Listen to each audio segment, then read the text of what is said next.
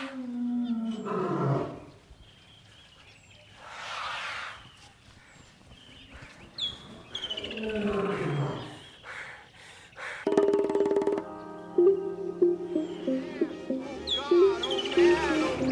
are lying. I never hit you. You are tearing me apart, Lisa. Stay cool, bird boy. Master Cypher Diaz was killed almost 10 years ago.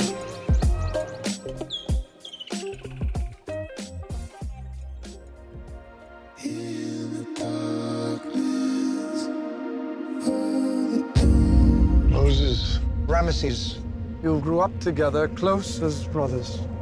Keep each other safe. Always. You know something's wrong. You've always felt it. Your parents never told you the truth. What truth? The year of your birth, there was a prophecy that our leader would be born to liberate us. That leader is you, Moses. After 400 years of slavery, things here have become much worse. As your brother, you must set them free. Is that a threat? Yes! I want Moses and his family dead. What is the most important thing in your life? You are. And when will you leave me? Never. Let's just see who's more effective at killing. You. Or me.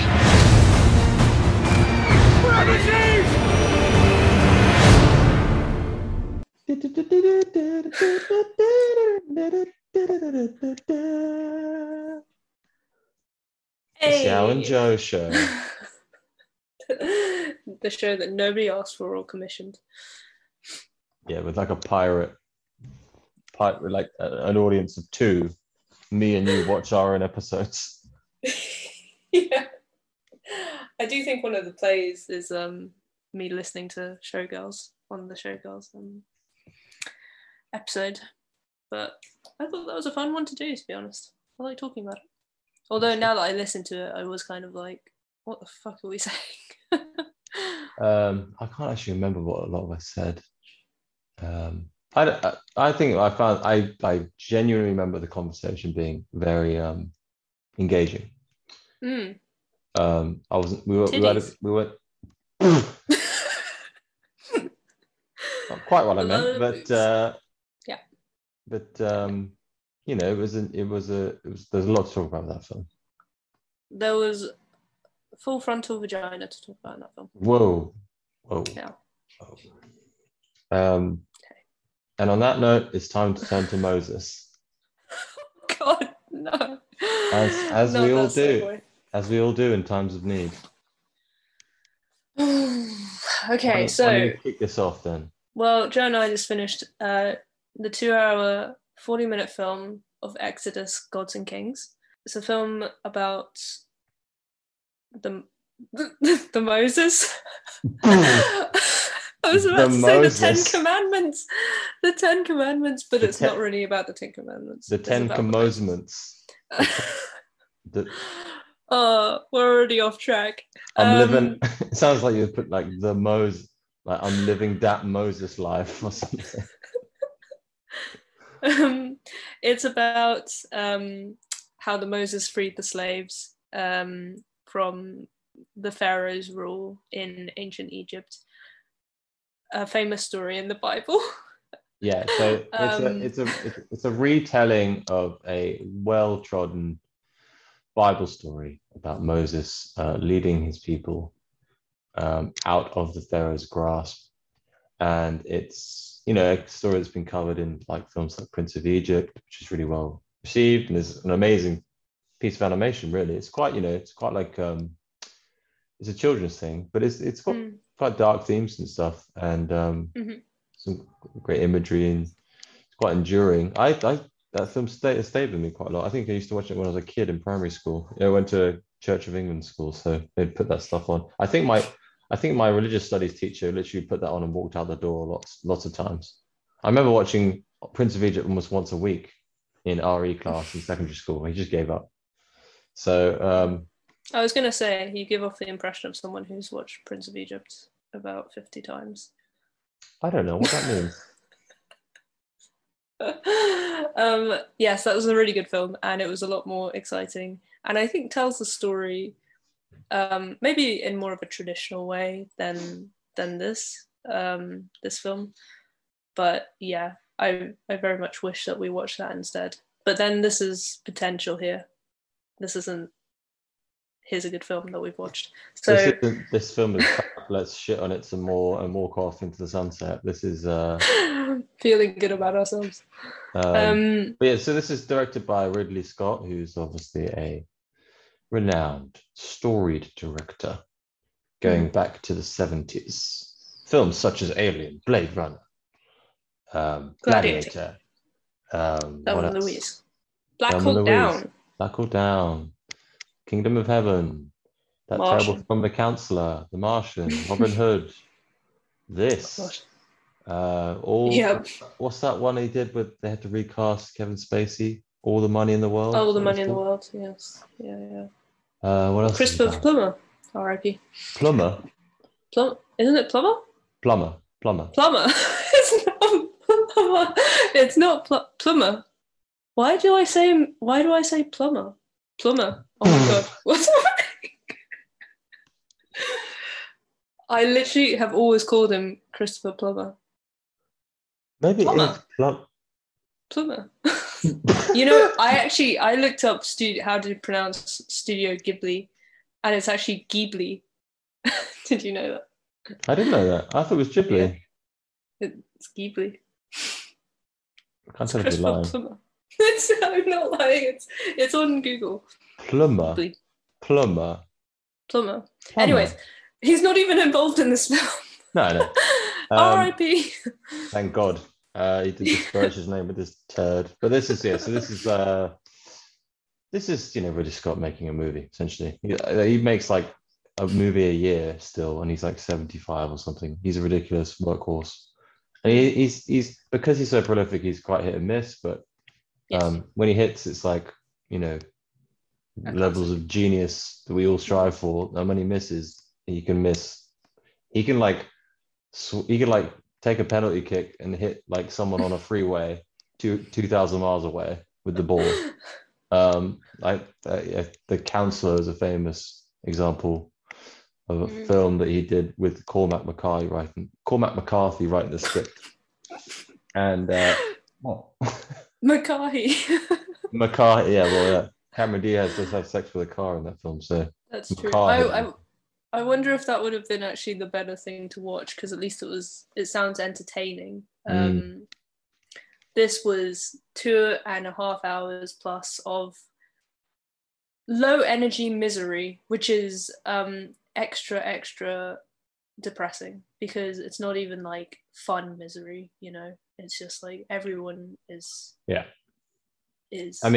it. So this was a roughly $200 million budget. They say between 140 and 200 million, which is, I don't know why it's so vague. And it didn't make that much money in comparison. It made $268 million worldwide, which is not enough for a film with that budget, obviously, because when you have a film with that budget, you usually double it for marketing and advertising costs. So they lost money. Maybe it did well on digital. I'm surprised it made that much, to be honest, because I'm just thinking like who. Well, it came out around Christmas time in the United States. So whatever.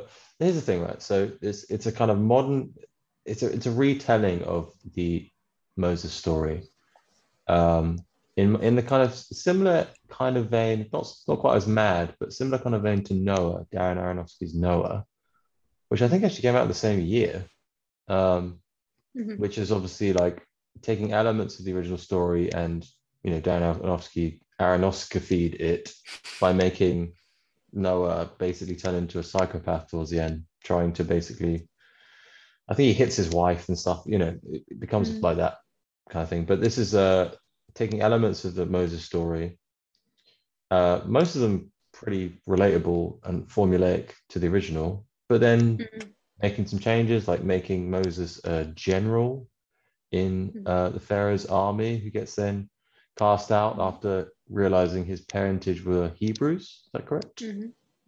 And then also, it's got a kind of gritty, dark kind of visual style. It's kind of an adult, mature, you could say, version, I suppose, of the story. And then we've spoken about this before. There's been a trend. There was a trend of doing that to every film you could lay hands on. It had to be dark. It had to be gritty. It had to be real. Yes. And so in that way, it does separate itself from Prince of Egypt, which is a colorful animation. But by doing that, it seems to have just drained all of the life out of the story, really. Everyone does that thing that they do in these films where they think, if I act serious and focused and with minimal expression, it's going to somehow translate onto the screen as like interesting and engaging. Everyone's very gruff. Nobody really smiles. Everyone's serious. Moses. Yeah. And as a result, as we discussed in the film, there is literally zero semblance of character. Zero semblance. I think maybe there's less character in this film than any other film we've watched so far for this podcast. Nothing. Like, I don't think Moses has, like, Christian Bale plays Moses, by the way. Christian Bale, great actor. The most flatline performance I think I've ever seen. I mean, he shouts occasionally, but just there's nothing in terms of character that you can understand or grapple onto. Like, they've added an extra element about his character that he's basically trying to get back to see his wife and kids back in Cana, I believe, is where they're trying to get to. But that's kind of Cana. Oh, is it Cana? I think it's Cana. Pronunciation, I don't know. Pluma, I don't know, whatever. They added that aspect to give that emotional thing, but it's barely tackled. And just to say, before I stop my blabbering, they did originally have a 4-hour cut of this film, apparently, which you mentioned to me, which, judging by the way this is edited in this mad style, obviously shows that it was destroyed, or not destroyed, but chopped the fuck down by the studio before it was released. So maybe that would have imbued it with more life and character and allowed us to, just connect with these characters, but nothing at all. Nothing at all in that way. Yeah. I don't think they're written to be sympathized with, to be honest. Like, Moses is someone who's meant to be grappling with his faith a little bit, having come from initially no faith. And I can see why that would lead to a character being a bit sullen and a bit repressed, maybe, but I just don't find that very interesting, and I don't know if many people would find that very interesting. There's not that much, well, I say there's not that much, there's no levity at all in the film. Like, there's not one character that provides a bit of a breather from, like, the serious, downtrodden energy of the film. And I think that in a way takes away a lot of humanity. You have, like, Moses, who's a bit miserable, and then you have Ramses, who is occasionally a psycho and just most of the time just seems like an angry dictator. We just don't really get anything from anyone. And Moses and Ramses are the people with the most time on screen, and we don't see anything. So never mind, like, Sigourney Weaver, who plays Ramses' mother, who's on screen for about a minute combined. You don't get anything from them. Or Ben Mendelsohn's character, who is overlooking, like, the slaves in Egypt. He's incredibly orange and looks horrendous, and that's about it. And he's trying to, like, ham up the character a little bit, but it's still just not enough, because everyone around him isn't reacting to it, and he's not kind of doing enough with the character, I think. He also just everyone looks ridiculous, by the way. Everyone has got, like, a lot of bronzer on and a lot of, like, eyeliner, but none of it looks good. Like, it doesn't look polished. It looks like people in really bad makeup. So it looks kind of hammy and a bit almost camp, but then everyone's acting like it's the most serious film that they've ever starred in, and if they smile once, then God himself will smite them. And it's just, that doesn't make for a very entertaining viewing. I'm not saying everything has to be entertaining, but like, I don't know if anyone comes out of this film thinking like, wow, this film has really changed my life for the better. Like, because it doesn't teach you much, you know? Oh. Was that Moses? Was that Moses on a fucking chopper coming to get you? That was. Are you doing a podcast out of your window? Ridley, no. Ridley, no.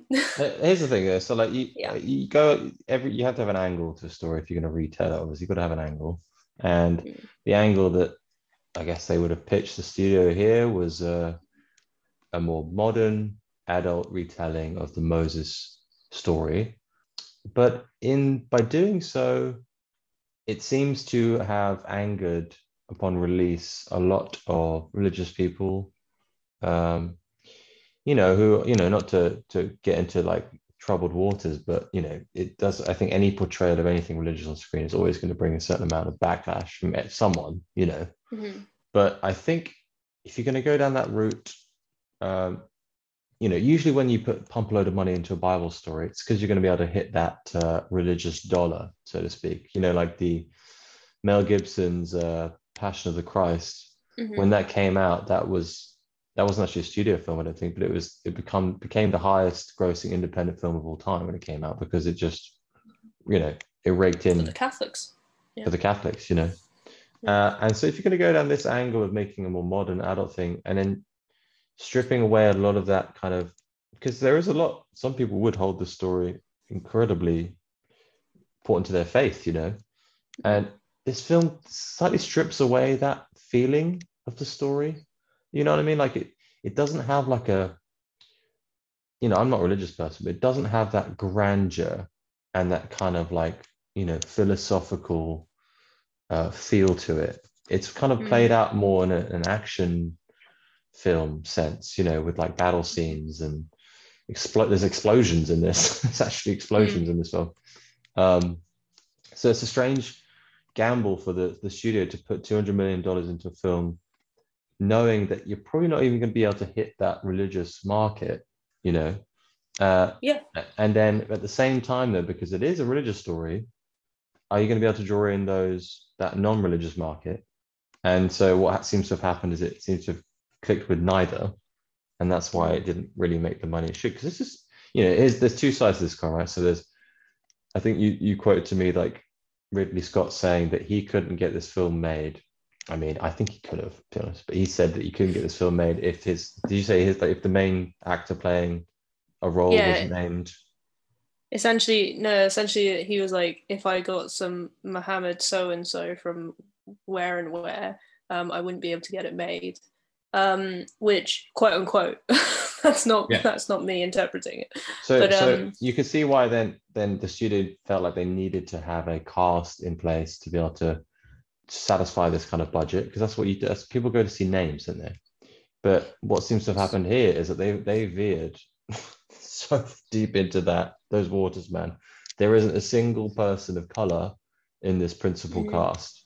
It's white men and one or two white women playing very almost non-speaking roles. They had Joel Edgerton, who's a great actor, playing Ramses, which it just looks like he's been sat in a tanning booth for far too long. You think there must have been an ability on the part of the producers or the studio to, you can get your principal, you can get Christian Bale to play Moses or whatever, but there was no Middle Eastern actors anywhere to be seen except in like slave roles or like bit parts behind the scenes, and that also seemed to be a huge problem when it came out. But the reason I'm bringing this up is that because if you're going to take that modern retelling, that modern angle, you can't, like you said this to me about Christian Bale at the beginning, he just looks like he's not in the right film. So that does end up having an impact on the quality of your experience, right? Because you feel like it's an artificial experience. And that's something I felt throughout the whole film, very artificial feeling. Yeah, I agree. I think it's also just like I think I don't know, it felt like almost like I know it's a biblical film, but it also felt like a fantasy almost, like the grandeur of the buildings, which was, I think, emphasized. I'm not like an expert on ancient Egyptian like housing or whatever, but Mm. it was like the old Egyptologist kind of almost like a bit Orientalist way of looking at Egypt. It was like, look at all these temples that they live in, and they have these like crazy rituals where they cut open a goose and stuff like this. And Mm. I'm sure they did used to do that, but there's a certain like mysticism that they kind of Right, but approached us with. that's weird though, isn't it? Um, Because they're trying to do the realistic thing to a certain yeah, extent, and then they're still that's also confusing about this one because Ridley Scott's saying that he wanted to, rather than have all these punishments from God seem fantastical, he wanted to see like portray them as if they were sourced from like natural disasters or natural phenomenon, right? yeah. And Yeah, I think that's it's well. He's an atheist, and he's said as well. Like, I wanted to kind of approach like the main character Moses, like from my own point of view. So I Mhm, suppose that would be why he wanted to find natural causes for mhm. things like the parting of the Red Sea and stuff, which is fine. You know, I think that's a fine take on it. But I think, why is Moses so miserable, and why is there nothing human about him that we can latch onto? Mhm. You know, he gets married after about 5 minutes to a woman who we don't know, and has a children has a children has a child has a multiple children, and he has a child who we don't care about because we never see them together, we never see them bond, and he's just Mm. miserable throughout, you know. And it's just kind of like, it's really, really hard to have a 2.5 hour film based around a character that ultimately you don't sympathize with, you don't empathize with, who's meant to be essentially a messenger of God, but you don't understand his plight.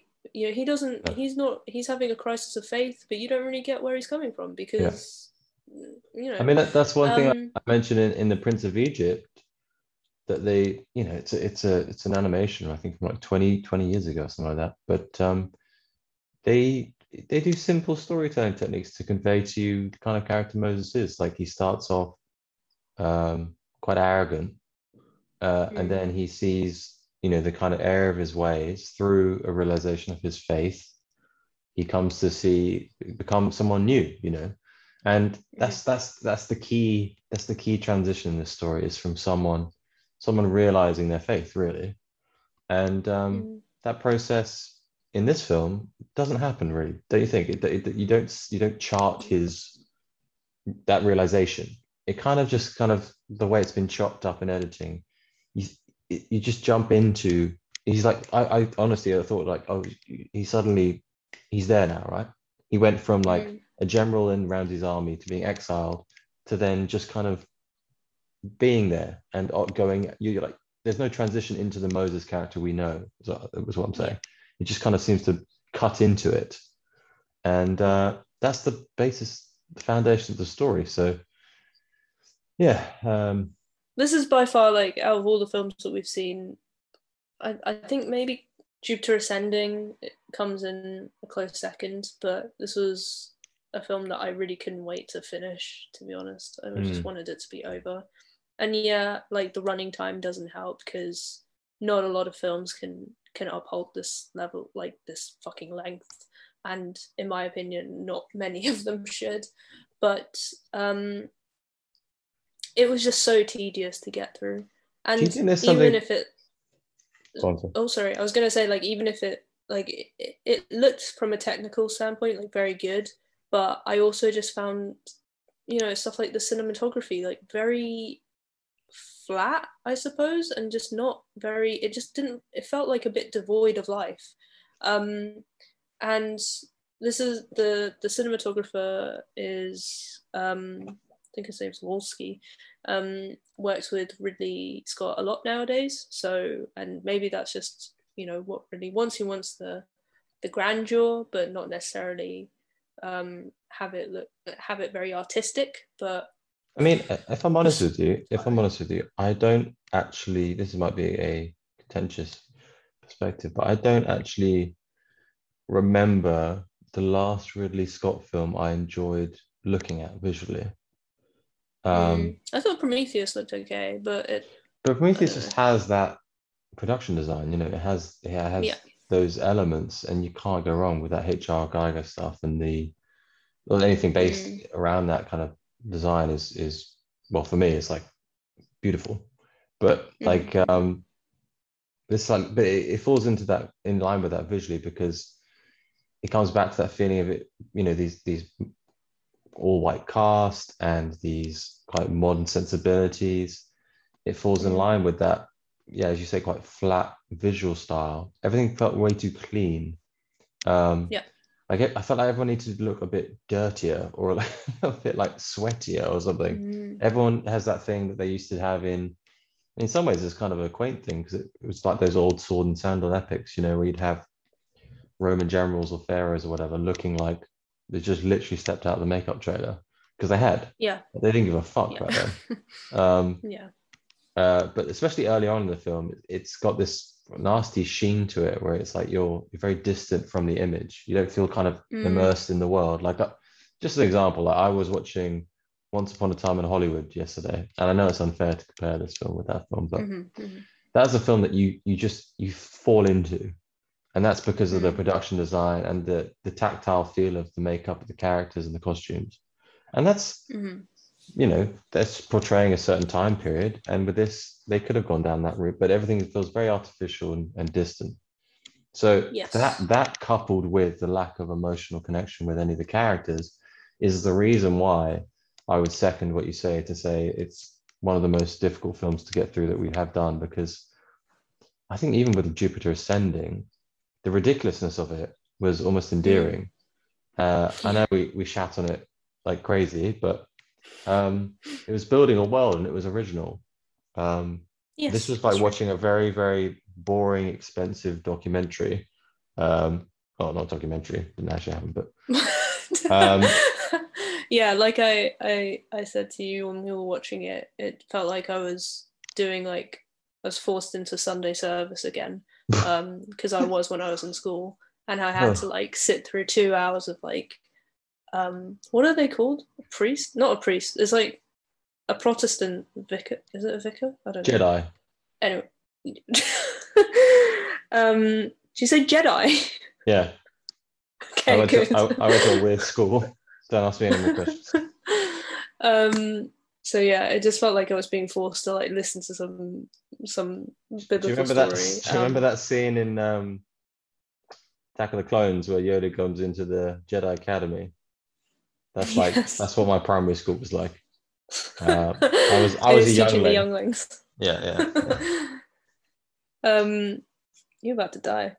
So yeah, it was very, very tedious. And I'm actually looking at Ridley Scott's filmography, and funnily enough, from Prometheus, The Counselor, Exodus, The Martian to Alien, was all done from 2012 to 2017, including Alien Covenant, and that was all 20th Century Fox. So what I assume is he had a deal with 20th Century Fox. They were like, you do Alien and we give you money for Exodus. That's what I assume happened. But I just don't recall. Actually, I was going to mention this. I was in the shower. If you think back to a lot of his protagonists, like think back to like Alien or Blade Runner, I do think a lot of his main characters, even Gladiator, are a bit personality-wise, they can be a bit bland, but maybe not the most expressive people. I think this falls in line with what I was saying to you before, is that that's a style, and that's fine. It probably falls in line with what I imagine Ridley Scott is like as a man. Not in a bad way. He just, every interview I've ever seen with him, he's quite stern, and he's an incredibly talented artist, but he has a certain way about him, and maybe he draws that out in his leads. But what a lot of his films do have is characters around this central pillar of stoicism, whatever you want to call it. Like, be it Ripley. I mean, Ripley doesn't have much to her character on the fact she's kick-ass and brave. Yeah. Yeah.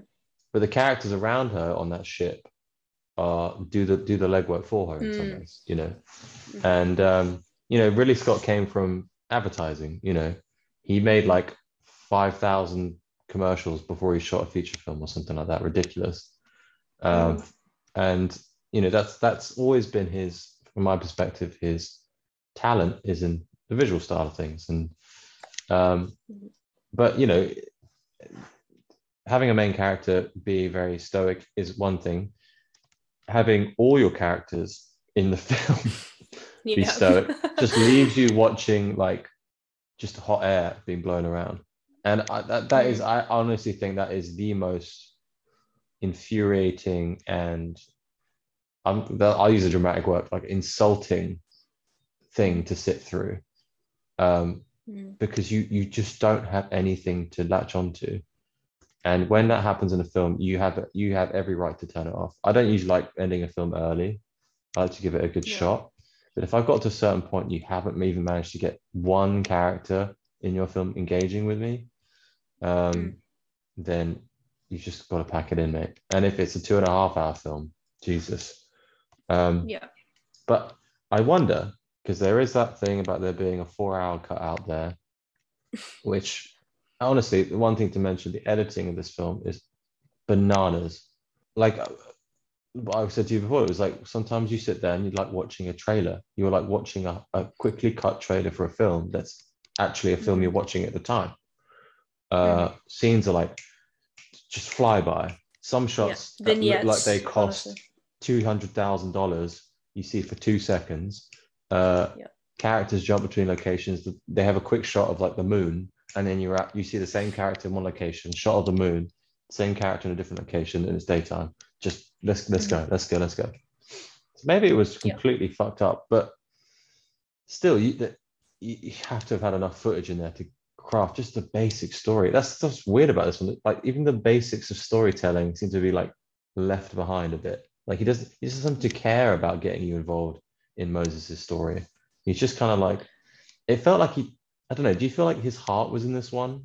Like, it doesn't feel like he was 100%, you know, on his game on this one.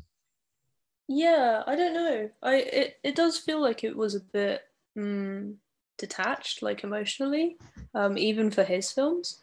But then at the end, I mean, I don't know how much this means, but at the end, it has a dedication to his brother, Tony Scott, who was also a director who passed away. So I don't know whether that has an effect on it at all.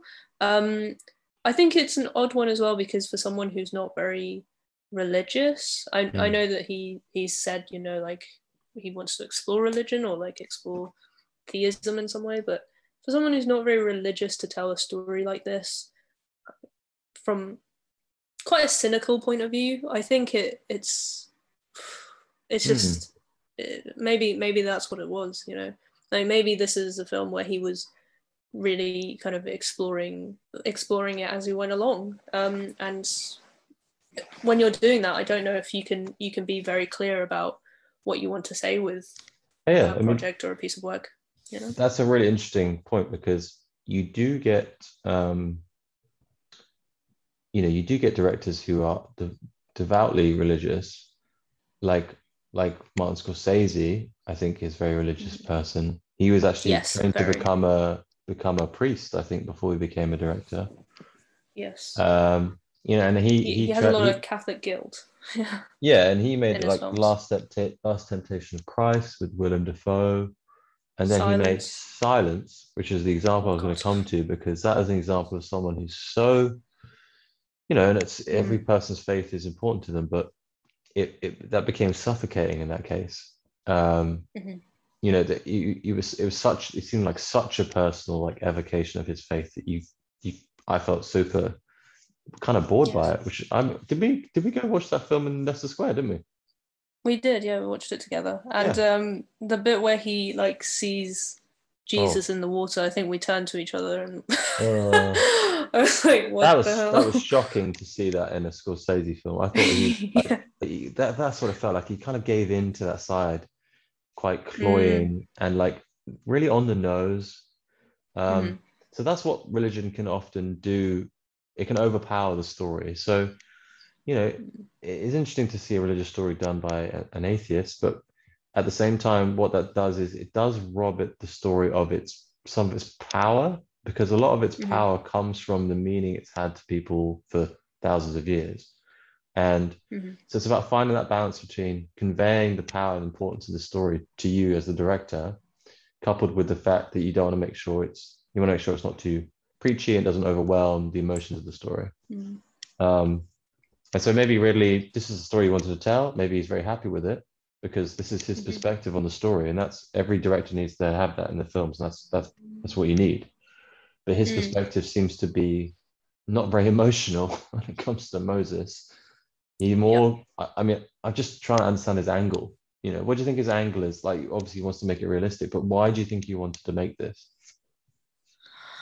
I don't know. Like, I did read that he wanted to do it because he was just interested in telling the story of Moses, but I didn't read anything about as to what made him suddenly think about Moses. Oh, I did actually hear him say that he received the script from the writer, well, one of the writers, because there's 4 of them on here, but I forgot which one, and he was just like, I needed to see it, and maybe that was, I think it was probably I want to say it's Steven Zaillian. I'm actually not sure, but in any case, I guess if you wanted to do like a biblical epic, this would be the one. I can't think of any other. Well, obviously there are loads, but I can't think of one that's as iconic. So, I mean, in theory, this is something that I would see Ridley Scott doing, but I just never thought it would be so dry. So what can we, the age-old question arrives. I mean, yes. I'd personally say that something to take from it is that if you're going to take an angle on a story, I feel like you need to go all the way with it.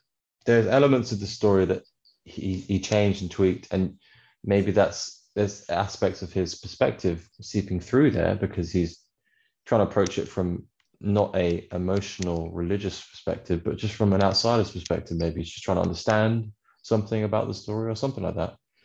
But he's still grappling with the religious side of it, which is there's lots of elements of the original story still there. So I feel like the end product is quite muddled, and it lacks a kind of heart to it.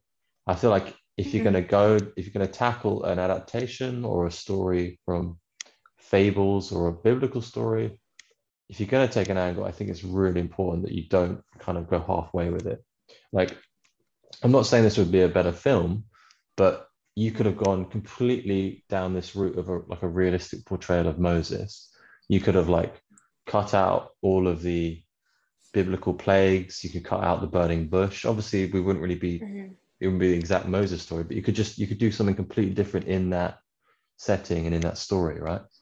Maybe that would have been more unique and original because the story has been told before and it's been told better. It's like we said before, like how many Christmas Carol adaptations do there have to be until someone takes a completely different perspective on it?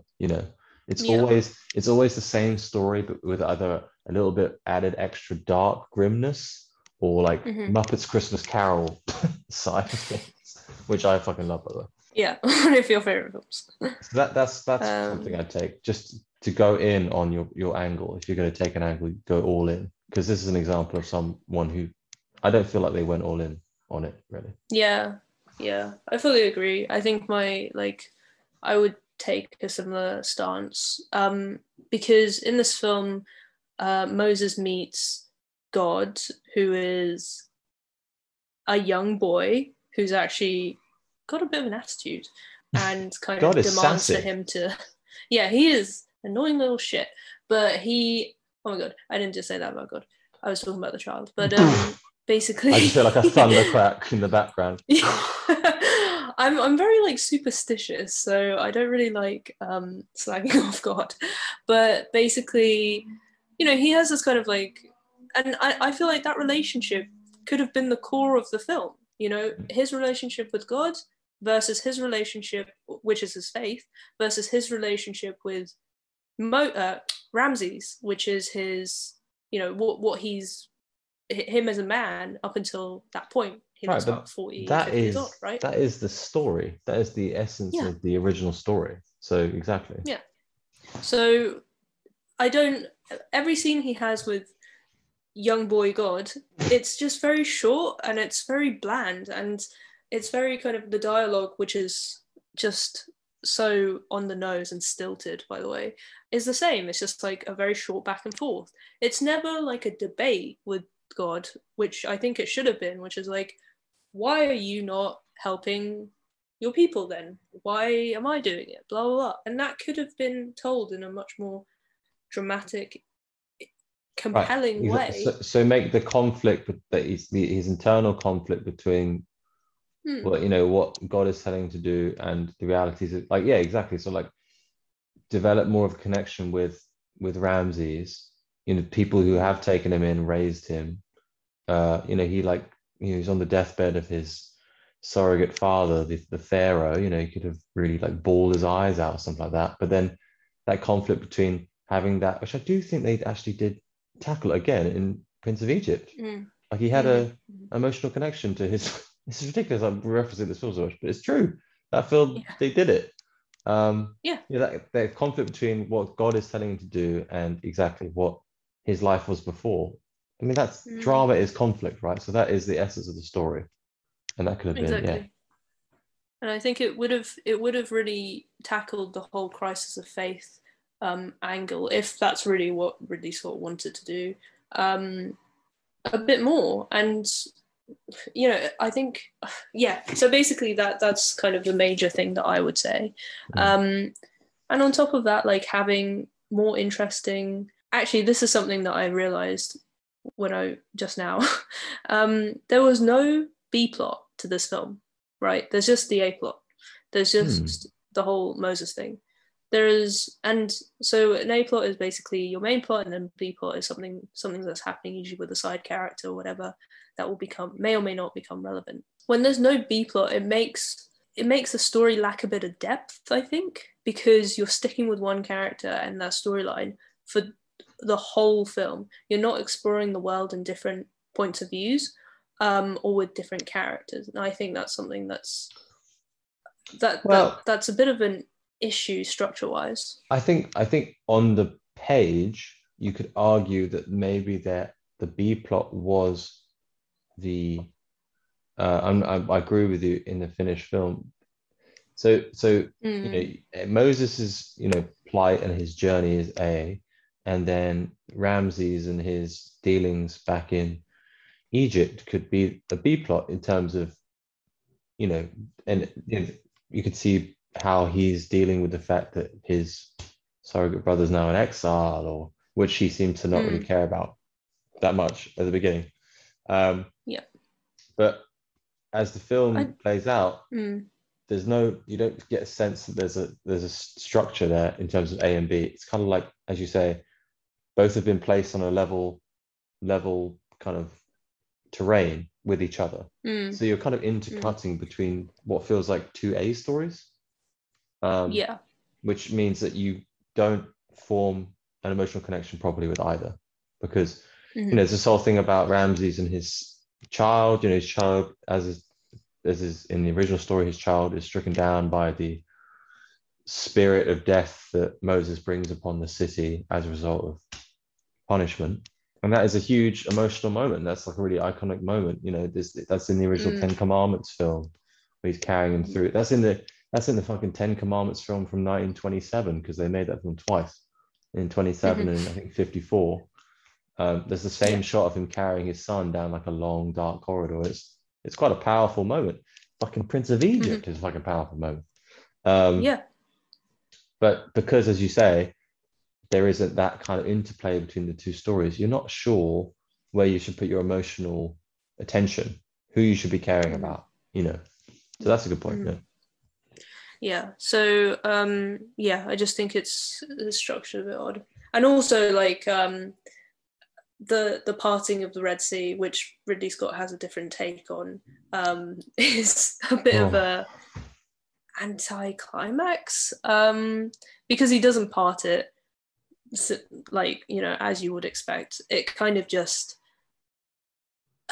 we don't even see it like disappear. It's there one moment. It's kind of like receding. The water is receding somehow, and then the next minute, it's the water's all gone of the sea, and then they just walk across sand. Well, it's meant to play into that thing you're talking about, how Ridley wanted to make all of these, which I still don't really understand, because so he wanted to make everything seem to feel like it was occurring naturally, like a natural phenomenon, rather than like a big hand in the sky reaching down and spreading, you know, whatever.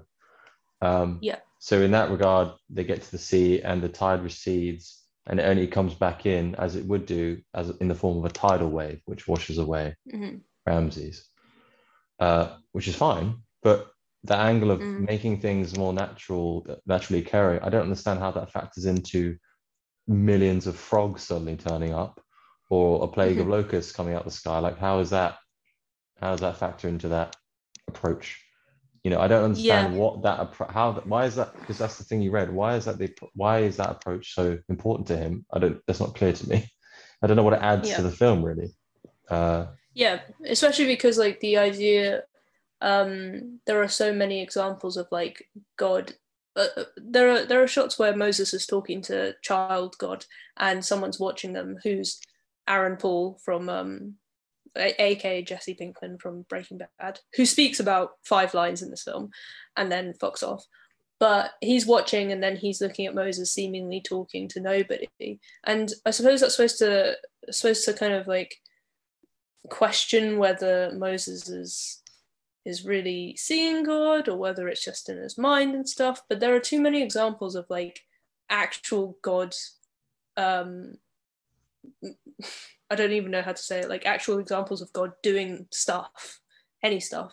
God stuff. God stuff that renders that kind of possibility. Exactly. Possible, exactly. You know? So what you're saying is like portraying Moses as like a schizophrenic weirdo is an angle, right? But it comes back to that thing that I want to learn from, is that if you're going to take the angle, that's part of Moses' character, that's great, that's interesting. That's not something we've seen before in that story, because it's always been treated with such reverence. You know, it's a bit of a ballsy move, and maybe that would have pissed some people off. But that's an angle. But it's an angle in service of making the story feel more realistic. Again, fine. But then swing back on the more fantastical aspects of the story, like the burning bush and the locusts and the frogs and the rivers of blood and stuff like that. It's a halfway measure. It doesn't feel like he went all the way. So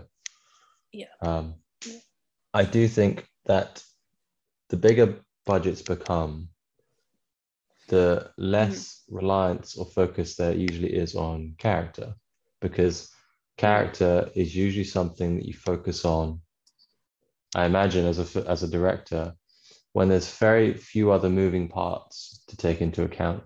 You know, there's a reason why lots of filmmakers start with smaller stories, not just because they haven't got the money, but it allows you to work on what is the most fundamental aspect of the story, which is the characters. As soon as you get $200 million in your pocket and you've got 4,000 extras, which is, I think, actually the number they actually sourced from Spain to handle, you often sideline, it seems, the development of character. That happens a lot in big budget films, you know? And that's something, I don't know how you learn not to do that, but if we ever hit the big leagues in our illustrious careers, you know, I wonder if there's will ever be a way that we can retain that personal, intimate feel of relationships with the characters whilst telling a story on a big scale. I think a film that does that and is maybe the best of all time is Lawrence of Arabia, because the relationships with the characters are amazing, and then he's got the scale. He balances those two things perfectly. Ridley Scott's actually like heavily influenced by David Lean, as one might expect for a director his age, who's also British. And he's talked about Lawrence of Arabia as well. And I'm sure that in some way or another, it would have been maybe an even, well, I hesitate to say aesthetic influence because this film looks terrible in comparison to Lawrence of Arabia, but I'm sure it would have had some influence, just even given its setting, and I suppose the story of a man's journey and finding himself and his identity or whatever. But yeah, like that is a film where the main character goes through his own kind of little form of hell and starts as someone who's a bit kind of like naive and a bit fearless almost to someone who matures and becomes a little bit more cynical towards the end. And that whole film is about that journey. And in theory, that should be kind of what this story is, if that's the angle that Ridley Scott wanted to take, if, you know, it's all about Moses and his faith, but that's not really what happens because his character doesn't change. Like Moses doesn't really change that much. He just gets maybe a bit more tired. He gets exhausted by the end of it. This poor wife, by the time he gets home, he looks like he's just literally been through the trenches, like stinks of shit. Yeah, so that's the biggest difference. Like, and yeah, I agree with what you said. I think Lawrence of Arabia is a fucking long film. It is a long film, and a lot of that film, not a lot, but like a certain portion of that film is him literally walking through the desert. And yet it's really compelling, not because it only looks amazing, but because you care about Lawrence as a character and you want to see his journey, and you sympathize with him, and at times you can empathize with him. And also he's got great supporting characters, like Sharif Ali and Alec Guinness as an Arab. So, you know, it's yeah, I agree. I think that's a great film to use in this example. Why can't I speak today? I don't know. Make it make sense. You've spoken very well. It's fine. Oh, thank you. Have you to finish off? Have you watched anything interesting this week or bad? I haven't watched anything new, but I watched RoboCop yesterday. I watched Total Recall, so obviously I've been on a Verhoeven kind of spree, and I loved both of them. RoboCop's one of my favorite films, but I haven't seen it in like 2-3 years now, and yeah, it still holds up. It's still fucking hilarious at times. It's still he still looks cool as shit, and you know, watching it from the angle of like RoboCop is Jesus reborn made it so much better. I love that when you can watch a film that you know and love, but with a new angle that you've realized or been told, or it completely changes a film, doesn't it? You know.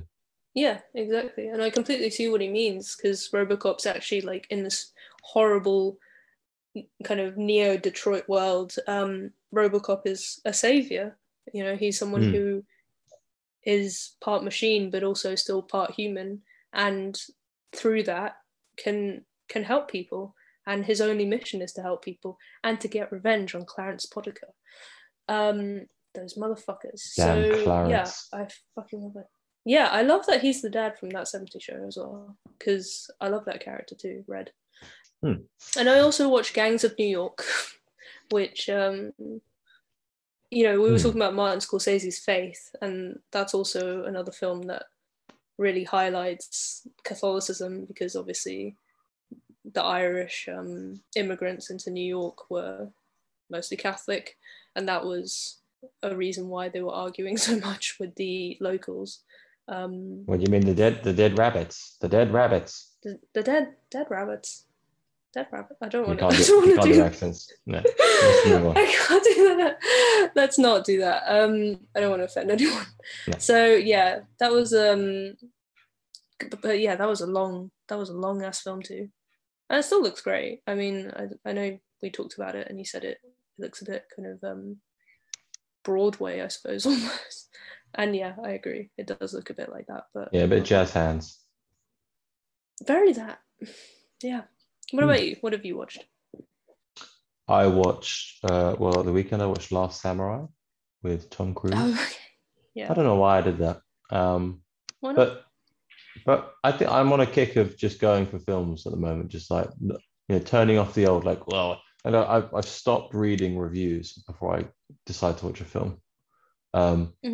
So many films that I read reviews for, gave up on watching, and then came back to later, forgot I read the reviews and liked it. It happens all the time. I don't want to. I think I need to stop tainting.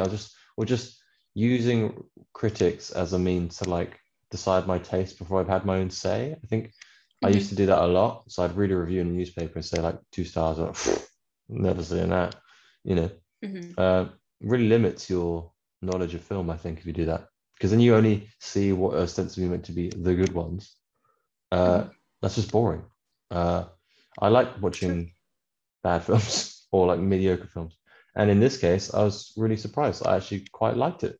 I thought it was like incredibly beautiful looking, stunning cinematography, and Ken Watanabe, the lead, well, essentially is almost the lead of the film. Well, he's like the main antagonist in some ways, but he's brilliant. He got nominated for an Oscar, and it's a really interesting. I mean, it's very white saviory, but actually, in some ways, it's incredibly respectful of Japanese culture, and incredibly pays a lot of attention to details of Japanese life back then. When I've read lots of reviews from Japanese critics after the fact saying how they appreciated that.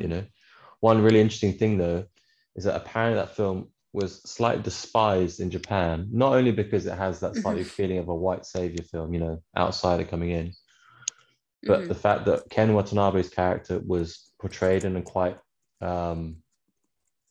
like a pleasant way, and people in Japan said that samurais weren't by nature that way. They were much more thuggish and could be much more kind of deceitful than that. It's that kind of like a Western idea of like the warrior, brave warrior, when often they were just thieves and thugs for hire and stuff like that. No, generally like Seven Samurai. Yeah. Yeah. Oh, exactly. Yeah. So that was a pleasant surprise. But again, another long film, 2.5-hour film. Yeah. And I then didn't know that it got bad reviews actually. I wasn't under the impression that it got like good to okay reviews, but was just like a little cringe maybe because it was like a white guy in Japan. So it's like, but that's the thing. I was just like, you couldn't fucking dream of making that film today. For good reason. It would just be ridiculous. But for some reason, this film avoids the worst nightmare of that scenario, where he's not like, he doesn't go in and teach anyone about anything. He's basically sent over there to try and train up the Japanese army. He's like a American commander or whatever, but he's kind of immediately like shunned and like punched down, and he kind of just like fights his way into this culture. He's not just, he doesn't teach anyone how to be a samurai or anything like that. He doesn't like pick it up in a day, go up to the shogun and say, "Hey mate, you're holding this sword wrong. You got to swing it like this." So not too bad. I enjoyed it. And then the final thing, this is a bad one, man. This is bad. I watched the Midnight Sky, which is Midnight Sky. Oh George yeah, Clooney's Netflix film. My How God. was that? So directed by George Clooney. Yeah. Directed by George Clooney, who I think is a good director. He's made one of my favorite films, I'd say, which is Good Night and Good Luck, which is a film about that really famous journalist who now forgets. F.W. Morrow, is that his name? I can't remember his name. Morrow. Something like that. Plummer, yeah. F.W. Plummer. And but this one, man, miss. Swing and a miss. He plays like a there's like been a catastrophic event on Earth, and he plays basically like a research scientist stuck out in Antarctica who's manning the last communication with various ships that we've sent into space to find life on other planets. And there's one ship left and it's coming back to Earth, and he's basically trying to contact them and say, "Don't come back, there's nothing here, it's all gone." But George Clooney's just sleeping through this performance, man. He plays like he's just like a whiskey swilling loser with a big grey beard. And then one day he's just finished his dinner or whatever, he's washing up, he's just had bottle of whiskey and he slumps down and there's a young girl hiding in the corner, right? So it's just like one of those stories, you know, teaching him to be a better man. It's just like, I was gonna say the story sounds a bit, you know, how do you fill the time with the story like that? But exactly, you know how you fill the time? You do a lot of shots of people not speaking, looking, lots of just like put on a tripod, look off screen, and just hold it. That used up about 25 seconds. Cut. Next. Excellent. So fuck that. But there's one final film that you should be looking at on the horizon, which I saw the trailer for today. It's called Stowaway. And it's another Netflix. Stowaway. Yeah. Hold on. You can hear me typing. Stowaway. It's another Netflix film. 2021. Yeah. And it's yes, I've heard about this. Yeah. So it's like it's a 2-year mission to Mars, and whilst after taking off, the crew realizes there's been a stowaway on board, and things kind of unravel from there. Yes. I thought it was a really good idea because apparently it's kind of like a psychological thriller, horror-ish kind of thing, where kind of sounds like Alien. Yeah, where like he's like done something to their life support systems, or has he? You know, that kind of thing. Kind of reminded me of that film Sunshine. Danny Boyle film. Danny Boyle, yeah. That one's great. This guy did Arctic. That was his directorial debut. Oh. Mads Mikkelsen. Yeah, he hangs out on Reddit a lot, actually. But yeah, so I thought I remember he talks about. I think there's a post he talks about Stowaway. So I don't know if you want to check it out. But yeah, that looks really interesting. And it's like a very small cast, so you know it's going to be like a nice tight film. It's got your woman Toni Collette in it. So yes, I love her, and Anna Kendrick, aka Teeth. Yes, aka bland actress, slightly. Yes, I do find her a little. I don't know, one note, but Toni Collette can probably do enough for everyone, and also Daniel Day Kim. Act your pants off, man. Oh yes. So yeah, interesting films. I haven't watched Last Summer in ages, so might revisit that one time. But do you do anything I'm definitely other than not going to watch. films? Well, we play games together, Joe. We literally play games together. Sounds like Saw. Would you like to play a game after this? You know, that Saw film where they make someone jump into a vat of syringes to try and dig out a key? Yeah. That's in one of the Saw films. Yeah. Those films are fun. I remember seeing pictures of that. Yeah. And I was like, no. Yeah, I was thinking about have you ever seen Cabin Fever by Eli Roth? No. Okay. Well, I was thinking about that the other day for some reason. I think it's because I don't remember why. That's troubling. Yeah, and that those kind of films like Hostel, like Eli Roth stuff, like the kind of I don't even want to say body horror, just like torture porn stuff. I don't know why that was so popular at that time. I wonder if it was just because like Saw was popular, so they released blah. You know, it was just like a short-lived. Saw was a huge hit, you know, and they realized they can make those films. I mean, they made the Saw films in the same building complex in like Chicago or something like that. And they realized it started off that trend of micro budget horrors, you know, like Paranormal Activity and that's a trend that continues today. Although horror is just, I mean, basically, how much violent shit can you see on the screen before it gets old? You know, it was just a trend. Yes. Like with anything, but yeah. I was thinking back to that time period. I just thought like we don't really see too much of that nowadays. But back then, what was it, like mid 2000s maybe? That was like the only type of horror film that was coming out. It was just torture porn, misery porn, essentially. I don't know. And I wonder what Eli Roth is doing now. He's thinking about torturing people.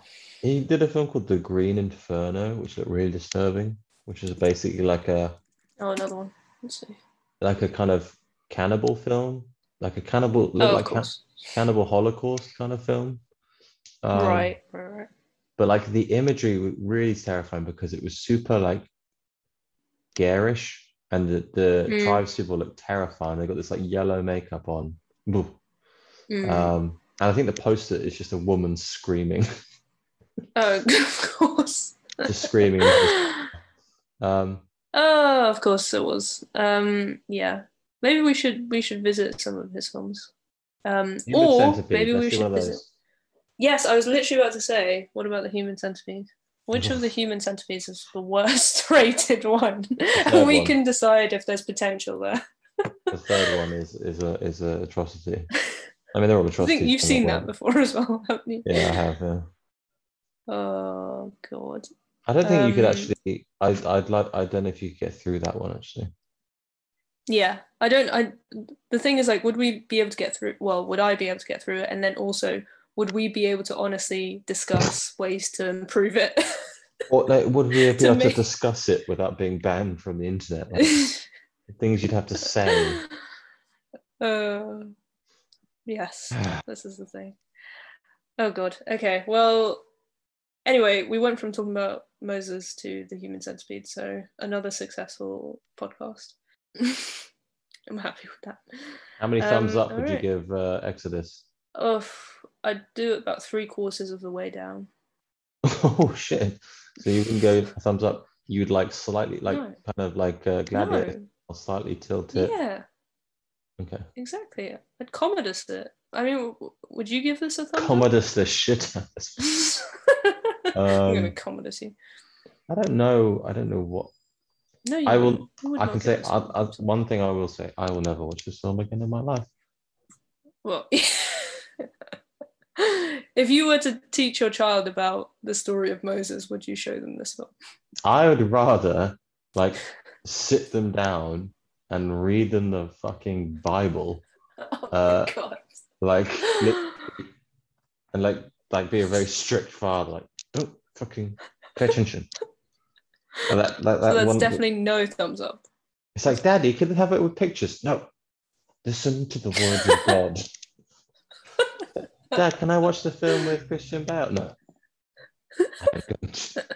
I'm going to describe minute detail the story of Moses. Page 1 of Exodus.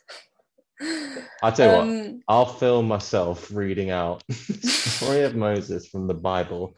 Let's see if we can go make more box office than this made. If I can make $239 million, I consider it a victory. We love you, Ridley. Thanks, Ridley. Love you, Ridley. Thanks for Blade Runner. If I meet you, I'm going to say this film's amazing. Yeah, I was going to say, if he ever, by some grace of God, hears this, I'm going to be like, I didn't mean anything I said. I'm sorry. That's the film industry, isn't it? That's we're victims just as much as anyone else is.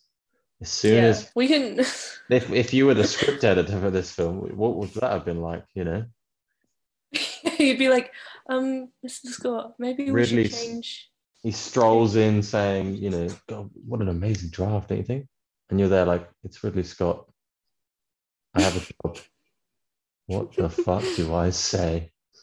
Yeah. We maybe we can just agree, if we ever even come across Ridley Scott, the first thing we do, the other person has to go delete this podcast. Yeah, like we should have like a special pager that doesn't require something that doesn't require internet access, like some kind of messaging system. So if we're anywhere in the world, and with the code, a button, you should have like a direct line, like the president. Like, you pick the red phone and just say, do it, and put the phone down. You need to get rid of it. Do it. Traces. Do it. Yep. 707. Do it. Just say like a code word like Exodus and just put the phone. Literal Exodus. Yes. Wipe out all knowledge. I think we might have to like put down the people who've listened to this as well. Like we'd have to hunt them down. Yeah. You know. How would we know? We can't see who's listened to it, so maybe Ridley will listen to this, and we'd never know. Imagine if I met Ridley and I introduced him to my mum, my mum was like, "Oh, my son talked about you on a podcast many years ago. What was the film? Exodus. Yeah, Exodus. He didn't like it that much, though. I have to say, he I don't want to make my mum sound like she's like a Victorian. Um, Yeah. She'd be like, he wouldn't even show it to his children. No, he said he'd Everybody's rather like, read out the Bible than watch your film. I mean, that's sorry, maybe I said too much. I'll take my leave. Goodbye, Rick. That's the end of my film career. You're not working for Scott Free. No, I'm working for free nowhere. Sponsor us. Yeah, actually got Scott Free to sponsor this. Yeah.